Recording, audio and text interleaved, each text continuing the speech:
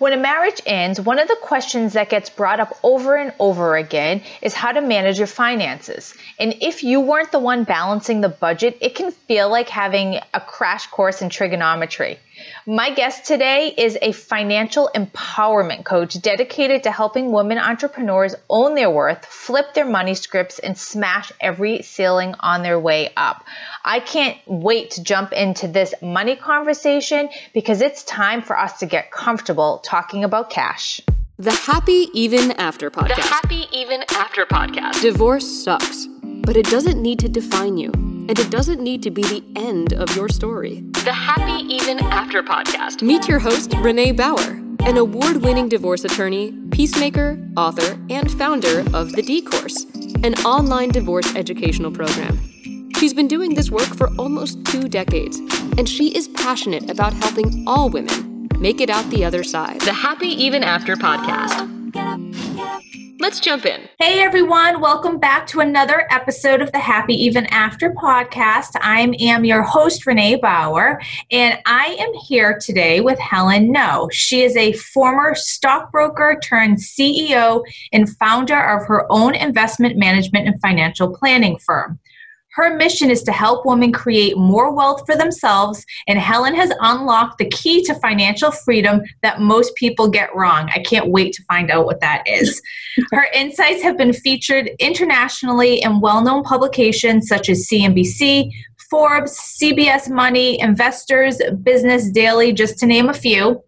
And in 2019, she was featured in Atlanta's Best Self magazine as one of 10 women entrepreneurs who successfully built their business from the ground up. She is a sought-after speaker at women's leadership conferences, universities, and Fortune 500 companies. Through her coaching program, she helps solo entrepreneurs overcome financial complacency to smash their money glass ceilings and reach their highest earning potential. So, welcome. Thank you so much, Renee. I appreciate it. I feel like I'm about to get like an exclusive coaching session right now, so I'm pumped. What I really want to talk about is being a business owner, and I have a lot of women in my circle who have some side hustles that they want to become their full-time hustle. They want to leave their day jobs or they want to turn this passion that they have into profit and into a thriving business. So I want to kind of talk about all of those things and being an entrepreneur and, how to do something like that. But why don't you first start with your journey, because I know that you left a corporate job to follow what fills you up. And can you just share a little bit about your background there? Sure. Yeah. My background, I've been in the brokerage business or the financial planning arena for 11 years now, but I did start out as a stockbroker. I thought it was so cool to be selling clients or talking about stocks and making money. Like that has always been my interest. It was in personal finance, was figuring out how do we get rich, right? How do we make money? I mean, who doesn't want that? That truly, in college, that's what I was trying to figure out. I was like, how do I make money? I was so anxious to graduate in order to start working. And, looking back, I wish I had taken more time to travel a little bit more, but I was just so anxious to work and figure it all out on making money. I'm like, I'm ready to go make some money. I'm ready to get rid of this or finish my degree and go out there, be a stockbroker. But that type of framework or environment wasn't very fitting for me. Corporate America was just not for me. I didn't want somebody to tell me who I should be working with as clients. I was working with clients in this smaller practice in the business where we were managing like $500 million, but only for rich people. They were already rich. Yeah. And then I was thinking like, well, what about people like me who was only making $45,000, $60,000 at the time? How do I get rich? How do I get to that level of having $50 million, right? And so that's when I decided, and speaking about following a passion, it's not really I followed my passion. I was trying to follow my purpose. My purpose at that time was to help other individuals like myself who was making less than 6 figures to get to 6 figures. So that's where I decided, you know what? People don't become rich by working for somebody else. People accumulate wealth faster by working for themselves, because at that time or in that role, I can, like, my income's not the ceiling. I don't need to go to a boss and ask for a raise, which I did, and the guy got rejected. That was another reason I left corporate. I was like, why am I asking him for a raise? I want to give myself a raise. Yeah. And so that's really why I left corporate America. I didn't like the environment because, one, it limited my income ceiling. And two, I wanted the financial flexibility and also marketing flexibility to work with who I actually wanted to, which was individuals like myself, to help them get to that next level. And we're going through that process together. So that's my journey in a nutshell. And speaking about passion and purpose, and your question earlier about, how some people are having side hustles, I think you need to make a distinction between what passion is versus what your purpose is. For me, I was chasing my purpose, but I was passionate about it. Because to me, passion is a feeling. It's not an activity. It's an emotion that drives me towards getting to my purpose and making sure that whatever my purpose is, to me, purpose just means, what else do I have to give to the world? How else can I help individuals in the world? And I'm very passionate about that. So that's, long story short. Don't you find that most entrepreneurs have this passion to really do something with their purpose? Like, they're trying to serve, to change the world, to provide something to others, and they are typically really passionate about that. The passion drives it, but I think where the missing ledge in between is the mechanism in which you bridge the passion and the purpose together, right? So everybody, when I ask you, like, what do you want to do? I want to help people. That is like the most common answer I get for your purpose. Like, what is your purpose? I want to help people. You want to help people, Renee. But in what capacity, right? Right. My capacity is when you think about entrepreneurship, you're selling a product. You're out there to make money. You don't have a business unless you're actually making money in the business, right? Otherwise, it's just a hobby, which is completely fine. But if you really want to drive change and help more people, you got to generate income, got to generate revenue in the business. So how do you do that? What product or service is it that you are going to sell and put out to the world that's actually going to help that person? Does that make sense? That does. So then what does someone do if they're kind of in that gray spot where maybe they have something that they really love and they want to turn this into a business and they're excited about it and they think they're dreaming big? Like, how do they take that purpose and really turn it into profit or into something where they're in the driver's seat as to how much money they can make and, what their future looks like? So that's where the tactical side of things come in. So purpose and passion and all of that is good. But now you have to really ask yourself, what am I selling? What am I really selling, right? So Helen knows she sells financial planning services, right? So that's just a product. To me, that's just a service that I sell for an X amount of dollars for this consultation or, a series of consultations or a coaching program. That's just a product that I sell in order to achieve my purpose. So really the end goal that you should be thinking about when you sit down is, what am I trying to sell? What is it? What is the tool that I'm going to provide for others that they will pay for, that they're willing to pay for in order to get what they want, which is X, whatever that is, fill in the blank. And so how can you figure out if someone's willing to pay for something? When you're early on in your business, you don't know. You're like hanging up the shingle, opening the bank account, buying the laptop, and then what? One thing as a new business owner, if you're a new business owner, and this is why I work with solo entrepreneurs, is you have to figure out your risk capacity of testing. As an entrepreneur, you have to throw ideas out there, whether it's a coaching program. Let's just say that you are a career coach, for example. That's, you want to help people transition in their career from, being a lawyer to being a yoga instructor. I've seen that before. I've had clients. I can understand that. They're like, Helen, I hate law. I just want to do yoga. I'm like, okay, do you want to do online yoga? How do you want to sell yoga, for example? Okay, how do you make that transition? So if you're a career coach in that capacity, you have to figure out, do I want to sell one-on-one consulting to help this attorney become a yogi, a professional yogi, and do trips all over the world. So, that's really comes down to that. You have to be willing to test out what your audience wants to actually purchase from you. And do you want to do it online? And you have to figure out your time capacity too, right? So do you want to do one-on-one? Because that takes a lot of time. If it's one-on-one, then you got to sell it at a higher price point than you would, say, in a collective group, typically. Yeah. You say that money is a science and that it's logical and data-driven. What does that mean? Because I mean, a lot of entrepreneurs and business owners operate from heart, Yes, and I have heart, but then I also am very logical too. So my background is in mathematics, so I naturally go to that. But again, a business is an entity. It's a machine that you have to keep fueled. So if you think about like a plant, right? The only way that the plant will grow is water. So in your business, if your business is the plant and you want to try to grow it from a seed to a giant oak tree that has big extended roots, that's, even if you chop it down, it'll grow back. You got to water it. And how much water are you able to gather? You got to go out there. Do you pick it up with a pail? Is there a more efficient way to get the water in the well?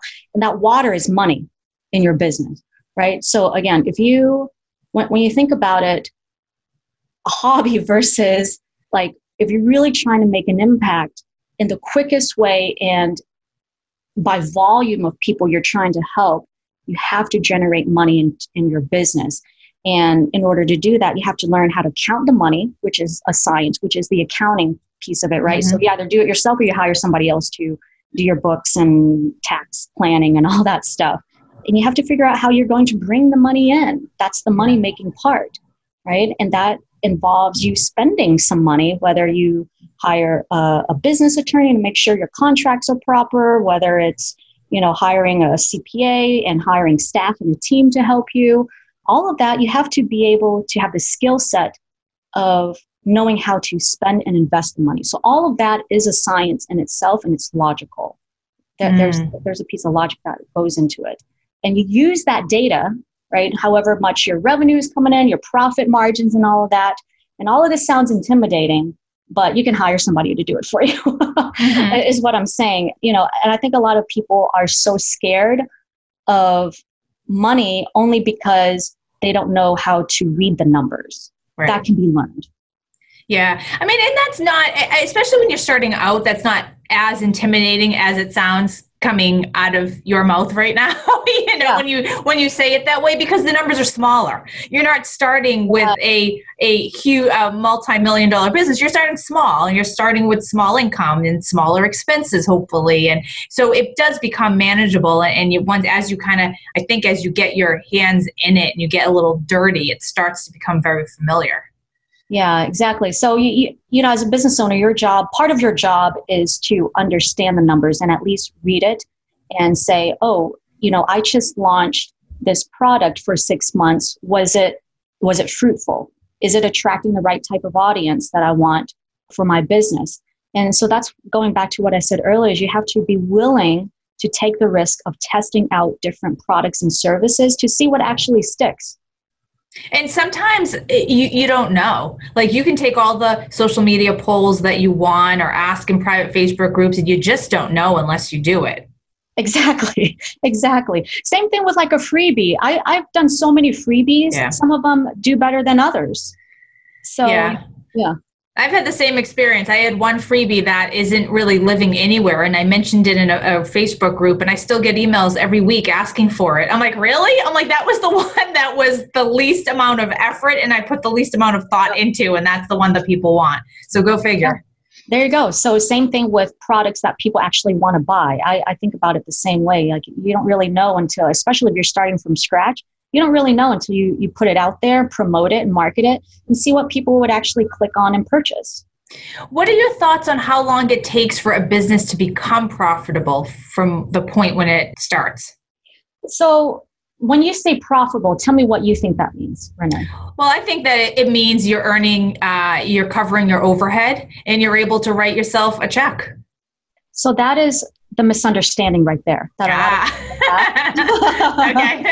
Okay, so that is Profit means, so there's two pieces here. Making money in the business is one thing. Making a profit is a completely separate thing. So you're making money. So let's just say your business is generating $100,000 a year. Your expenses is $50,000. Your profit is 50 grand, right? Your profit is what's left after you've already paid your overhead. So the number one thing you have to think about is, like for Amazon, for example, it took them 10 years before they were profitable, but the entire 10 years they were making tons of money, and every single year their revenue grew, but they didn't make any profit, right? Mm-hmm. Meaning that they didn't have any extra room at the end of the day for anything else where they could reinvest or whatever. So it really, so your question really is, in order to make a profit, well, a company can go 10, 15, 20 years without becoming profitable. But in order to continue to exist, it has to continue to make money. It has to make money. So covering your overhead, you got to make money to cover your $50,000 a year executive assistant, for example. You have to make money. That's not profit. And you see a lot of business coaches out there saying, oh, I want to scale. Let me scale your business to become profitable. Well, from a tax planning standpoint, now I'm getting technical. But you have to pay taxes on that profit. So some companies, they don't want to make any profit because they're going to have to pay taxes on that profit. Right. Yeah, that's funny because it is getting close to tax time. So yeah. So does that make sense? Like, yeah. So, but to answer your question really is, how long does it take for me to make money, like generate revenue in order to cover my basic overhead? Hopefully that first year is you're kicking ass. It took me, so my first year in business, I only made $35,000 a year. And then finally in year 4 was when we finally hit 6 figures, and I started to get a good cadence and a good marketing plan in place before I actually started to hit, past 100, 150 to 250. We'll be back just after this message. Do you believe that on the other side of your divorce can be a life you freaking love? What if I told you that to live a happy life, you first have to believe you deserve it?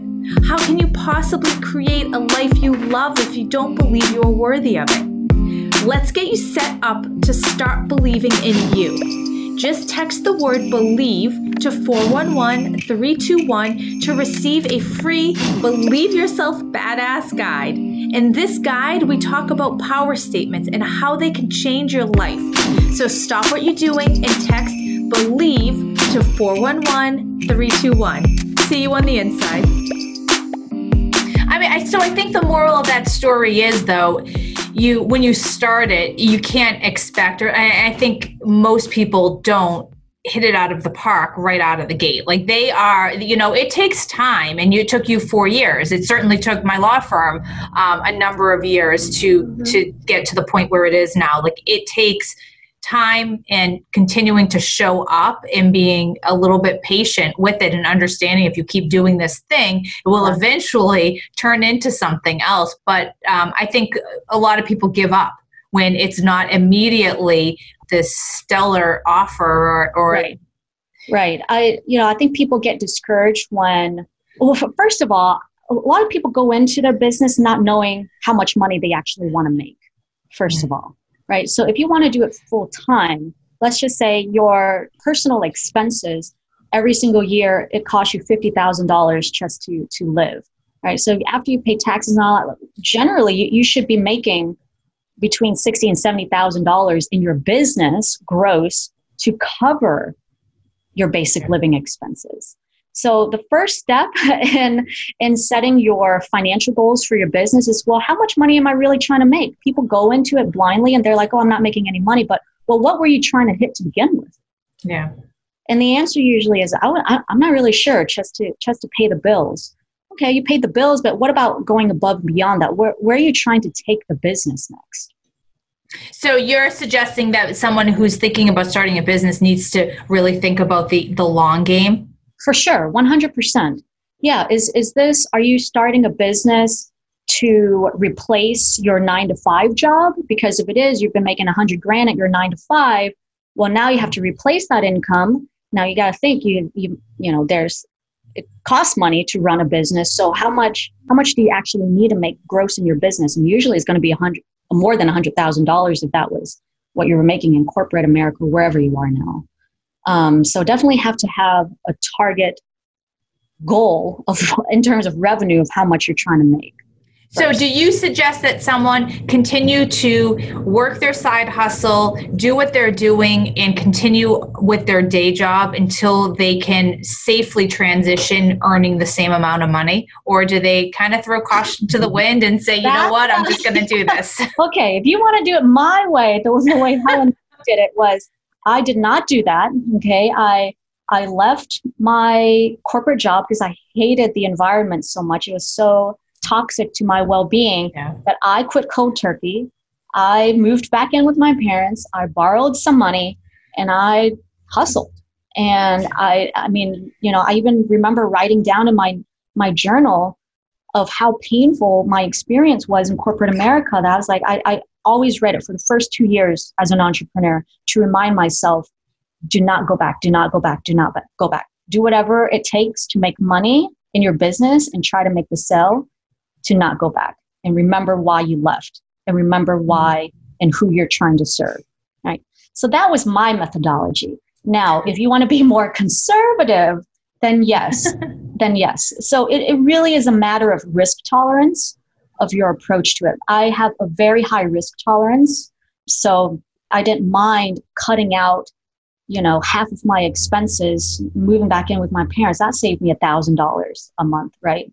So going out and borrowing money, I mean, I had to pay that back eventually. So, you know, there's so many different ways to become quote unquote a full-time business owner. But I think a lot of people, you know, when the worst advice I hear is follow your passion. Like passion, it doesn't, that's just an emotion. It doesn't mean that you will actually make money from pursuing it. You really have to learn to run a business first. Yeah. That's your number one job. It's not to, you know, if you love selling pottery, well, or you love doing pottery, the pot is just the product that you're selling. Learn how to sell the freaking pot, right? To make money. You are dropping some major truth bombs over here. So I'm just saying it's true. Like you want to be a yoga instructor, you want to launch your yoga business. And I had a client who launched a yoga business and it quote unquote failed because she didn't know how to be a business owner. Yeah. Well, that happens a lot with lawyers too. They want to leave the big law firm and they open up their own practice. And a lot of them end up going back because it is so much more than just being a lawyer. There's so many hats. I spend more time running the business than I do being a lawyer. But that's it, right? So you are selling, legal consulting is the product that you're selling. Running the business is a job in of itself. Oh, yeah. By a CEO, that's all they do is make executive decisions all day long. Yeah. They're not the technician.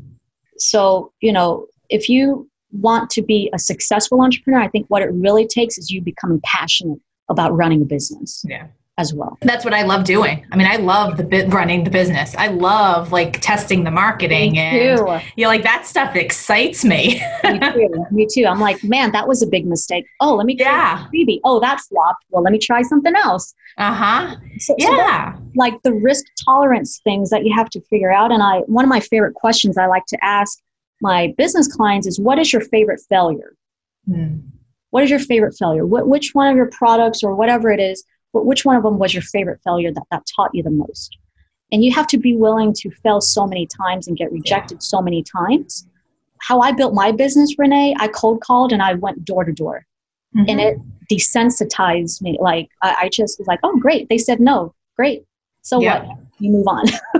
Oh, yeah. Yeah. I mean, you fail forward. You just keep moving and you don't look back. And I think that that's probably one of the common mistakes people have is when they run up against that first wall, they're like, whoa. Like, okay, you know, now maybe this isn't for me. And it's like, no, you keep going. You no matter what you do to get on the other side of that wall, you just have to keep moving forward, because I think that's part of the entrepreneurial journey is that there's going to be a ton of failures. It's impossible to not fail and be a business owner. Yeah, I think you just have to accept the fact that failure is part of the process and success is not. Success is the destination of your failures, right? Yeah.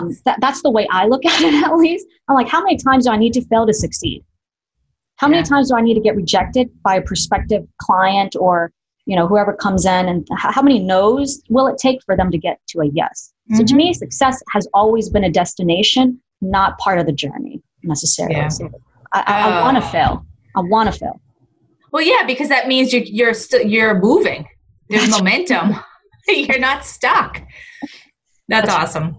Yeah. And so I think, if you are wanting to follow your passion and make your purpose a reality, you just have to accept the fact that, or be willing to test things out and it not working. Okay, so let's spend the last few minutes talking about money and marriage and relationships. So can you speak a little bit about that? Have you had any experience with how money has impacted a woman's role with money when they're in a relationship? There's a lot of listeners who are divorced or going through the divorce process, and money is always like a really big spot where they're stuck or they're afraid or overwhelmed. So can you speak a little bit on that? Yeah, I have two spectrums of clients. I have one set of clients where the woman is the primary breadwinner and she's the primary CFO. So whoever reaches out to me, if it's the female or the wife, the spouse, I automatically know, usually 90% of the time, sure, that she's the one who's making all the executive decisions. Now, if it's the husband reaching out, I'm also 98% accurate that his spouse or wife is taking a back seat. Interesting. On the decision making, right? So he might be the one who is, let me take a step back real quick. So in these consultations that I have with clients, I always try to make sure to ask the same question towards the wife and the husband, or to both spouses. For example, tell me what your 1 to 3 year financial goal is. And if the husband steps up, I really pay attention to the conversation dynamics of who goes first and jumps in on that money conversation, because usually I can tell whether or not they're the primary decision maker of it. Sometimes the husband is the primary breadwinner, and then the wife is the one who dictates and controls where the funds actually go. And I call her the COO, the Chief Operating Officer of the household. She has all the passwords. She knows where the money is. And then the husband is the one who's more strategic about it, right? So to me, that's a really healthy relationship, because you have both people who are jointly in that decision-making process, but also jointly in that tactical decision-making process too. They have the roles delegated. Now, the relationships where it's very toxic and I'm more not coddling of the spouse who doesn't make any of the financial decisions, because I have seen where the wife who's a primary breadwinner but also controls the financial decisions, and the husband doesn't know what is going on with the money either, right? So that's not healthy. And then you start seeing a power struggle. Now, with my divorce clients, they're usually female. They say, I'm looking for a different financial planner because my husband kept my old financial planner. Very typical of female divorcees coming to us. And she doesn't understand how the 401k works. She didn't earn any money, but now her primary earning is the alimony. Like, it gets very complicated, and really helping her get to that place of financial literacy, of making these decisions and being confident that she's making the right financial decisions on how to spend and invest her money. That is a huge challenge that I deal with working with those types of clients. Is there anything so if you have someone who's kind of in the back seat, where do they start? Like, how do they start really stepping into their ownership or control of their own money story? Yeah, usually if they're working with us, I usually contact that person and pull them into, making the phone call to them instead of calling the husband first in order to talk to her. I will call her and say, hey, by the way, your husband's account is at XYZ balance. I want to invest it this way. And then she would like, oh, why don't you call John? I'm just making up names now. And I'm like, no, I don't need to talk to John. I want to know, like, what do you want to do? Because this is a joint investment account. What do you want to do with this money? Interesting. And then she starts opening up. So it's really forcing her to have the conversation with me instead of allowing her to continue to defer to her spouse. Oh, that's so fascinating. So you're doing so much more than just the investing and the planning. Yeah, 100%. Yeah. I want, statistically, men will die before a woman. So I know, like, to my husband and I, he's probably going to die before me. So I want to be in control of the money. I want to know where all the money is, you know, and I have these conversations with him is, oh, you want to buy another investment property? Well, shit, you better get another life insurance because I'm selling that thing if you die. I'm going to invest it in my own portfolios. You know, I don't want to have to deal with your mess when you are gone. So, you know, so we have these types of financial conversations. And, you know, in my own personal experience, he and I, the only joint account we have is our joint investment account where, you know, we took our wedding money and put it in there. The one thing that I would encourage couples to do is that actually get on the same page of financial goals, not necessarily that you have to have the same checking account or the joint blah, blah, blah. Like, that's not managing your money together. Managing your money together starts from the very top of, we agree on sending our son to private school and spending $25,000 a year over the next 10 years. That's a joint financial goal. And if you can get to that place, then all the money conversations become easier, right? Then you can delegate, hey, Mrs. Client, you're gonna, you know, be the primary person talking to Helen as a financial planner to make sure we get to that $25,000 a year tuition. And he's the one who makes the money. Fine. Doesn't matter. So do you think that women should have their own stuff, their own accounts, their own? Personally, yes, I do. 100%. 100%. I mean, the statistics of divorce are so high, you know, and really, but in a marriage, I guess it really depends on which state you're in too, of whether or not that's truly yours at the end of the day. Well, you know, and especially for even like second marriages or third marriages, like I know when I was going into the marriage with my current husband, like we previously had former lives, you know, so when you came together, there was this part that was like kind of holding on and you're like, oh, wait a second. Like, I'm not going to combine everything at this point. Like, you know, I've been through a divorce before. And so we're going to just keep things, you know, it took us a few years to really integrate and have those conversations because you almost had like this wall up. He's like, I have a pension. I'm like, well, I have stuff. And, you know, you know, it took some work. It's definitely, I think, an important conversation for couples to have probably before you get married. Oh, 100%. You should know. And I'm all for, you know, so we do a lot of premarital financial planning too, or financial consulting is having a prenuptial agreement is not just for the rich guy marrying Barbie.